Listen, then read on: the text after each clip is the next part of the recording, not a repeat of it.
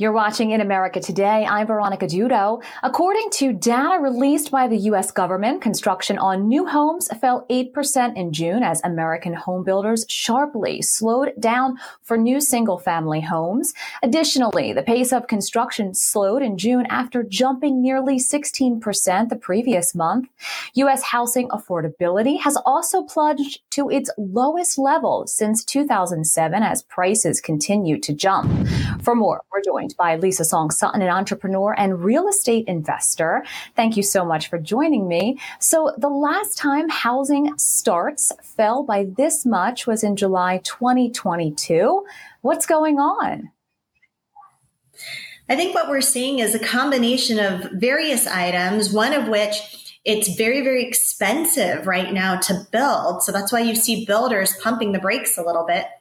And you also have more buyers sitting on the sidelines because of how high interest rates have risen. So you have this environment that's been created where there's a low amount of inventory because sellers are in general sitting on quite a bit of equity. So they're not wanting to sell at the moment. And you have builders who are faced with very high cost. So they're pumping the brakes on their production. And then you have buyers sitting on the sidelines because of the interest rates. Do you think the housing market nightmare is about to get worse?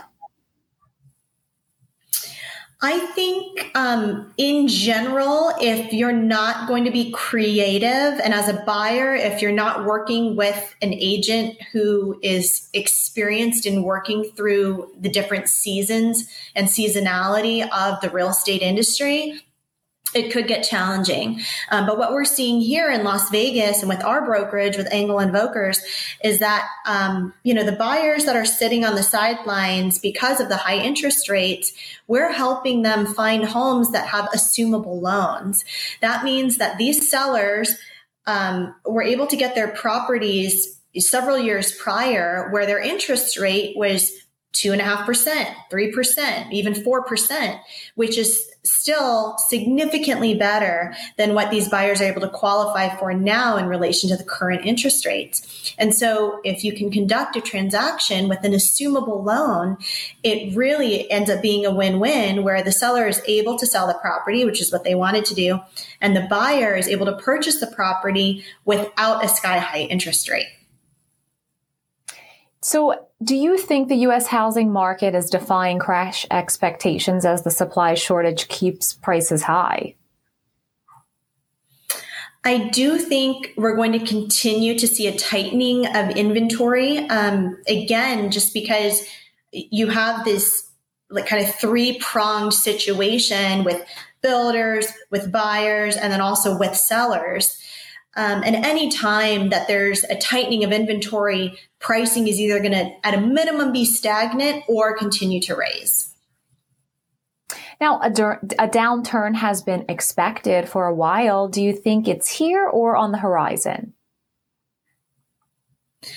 I think it'll be really tough for a true downturn to come. I've heard some investors say that they're waiting on the sidelines because they're waiting for a similar 2008 housing crash. And frankly, as an investor, I just don't see how that's going to be possible. In order for there to be a significant price reduction, we're talking over 30%, then that means there needs to be an explosion of inventory. The question is, where is this inventory coming from?